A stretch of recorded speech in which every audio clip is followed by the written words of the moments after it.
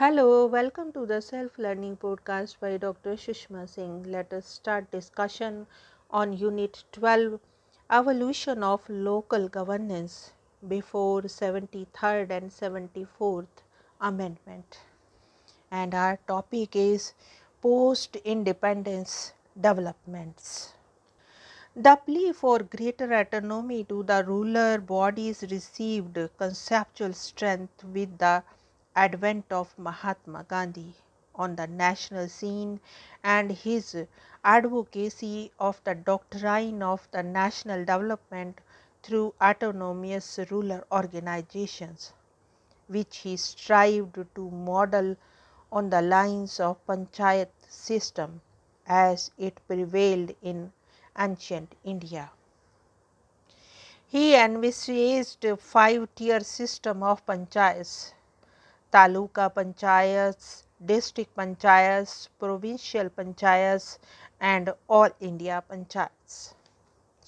The administrative system envisaged by him was that of a pyramid, whose broad base would comprise numerous village communities of the country. Mahatma Gandhi in 1946 had rightly remarked that the Indian independence must begin at the bottom, and every village ought to be a republic of panchayat having powers. It is a welcome phenomenon that several economists have started discovering a new virtue in the concept of political decentralization to ensure people's participation at the grassroots level, so as to allow the gains of development to reach them. It was therefore only natural that demands were made in the Constituent Assembly for the revival of the panchayat system of government at the local level. Soon after the independence, some of the provinces had passed Panchayati Raj Acts and taken practical steps to organize village panchayats as units of rural self-government and endow them with certain powers and authority of administration. The Gandhian Constitution for Free India, drafted by S.N. Agarwal, envisaged self-sufficient, self-governing, self-community village communities. Gandhiji was an ardent exponent and devotee of village Swaraj, self-rule. For him, the term comprises village autonomy and self-sufficiency. Thus, the Gandhiji wanted to see each village working as a small republic in which the people will not only solve their problems at their own, but also formulate policy and programs for development. On Gandhi's insistence, a clause regarding PRIs was inserted in Indian Constitution in Article 40 under the chapter on directive principles of state policy. Members of the village panchayats were to be elected by all the adults in the village.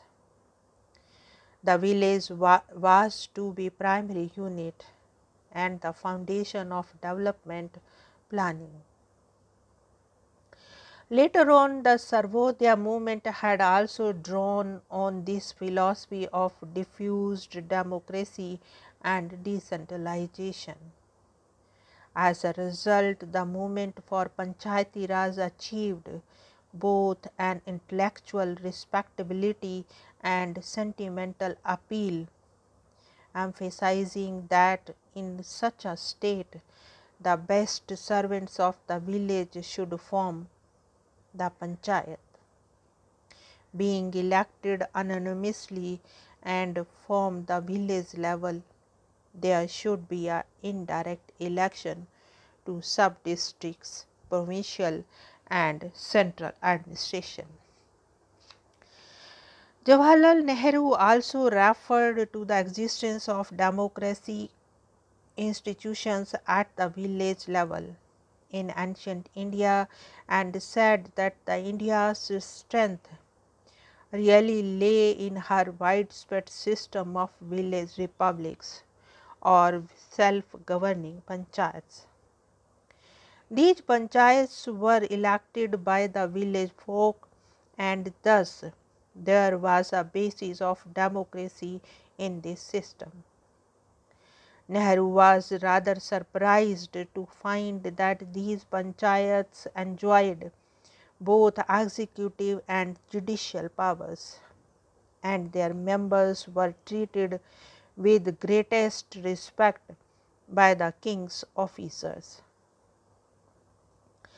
Nehru remarked that the community development and Panchayati Raj were among the most helpful developments in the country, together constituting a revolutionary movement which, even if it had only yielded a fourth of the expected results, yet had proved an amazing success, strengthening India at the very roots and preparing millions of men and women to shoulder responsibility and to be self-reliant. Still later, on 22nd June 1963, Nehru said, "I have full confidence in its success because I have full confidence in Indian people." In March 1950, the Planning Commission came into existence and we began to plan for large-scale economic and social progress.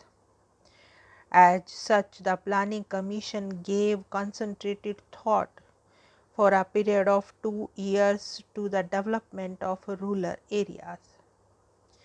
The Planning Commission therefore thought of shaping the village development programs so as to attack the 5 giants of hunger, poverty, disease, and ignorance through a self-help program of community development.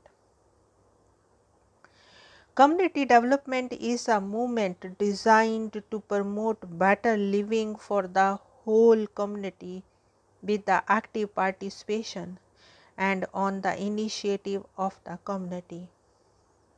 Thus was defined the term at the ASRI's Conference of Social Development in 1954. The village panchayats gained further impetus with the beginning of the first 5-year plan in 1951. In 1952, several states launched community development and rural development plans with the help of local 5-year plan introduced in 1956. The Panchayat Raj institutions (PRIs) in India have travelled a long way to acquire a constitutional status, from a mere mentioning of it in the Constitution in the form of Directive Principles, Article 40. Article 40 of the Indian Constitution states, "The state shall take steps to organize village panchayats and endow them with such powers and authority as may be necessary to enable them to function as units of self-government."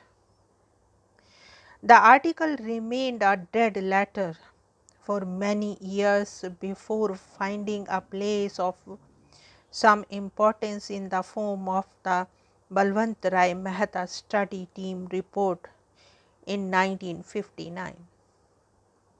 The team had inter alia envisaged directly elected panchayats for a village or a group of villages.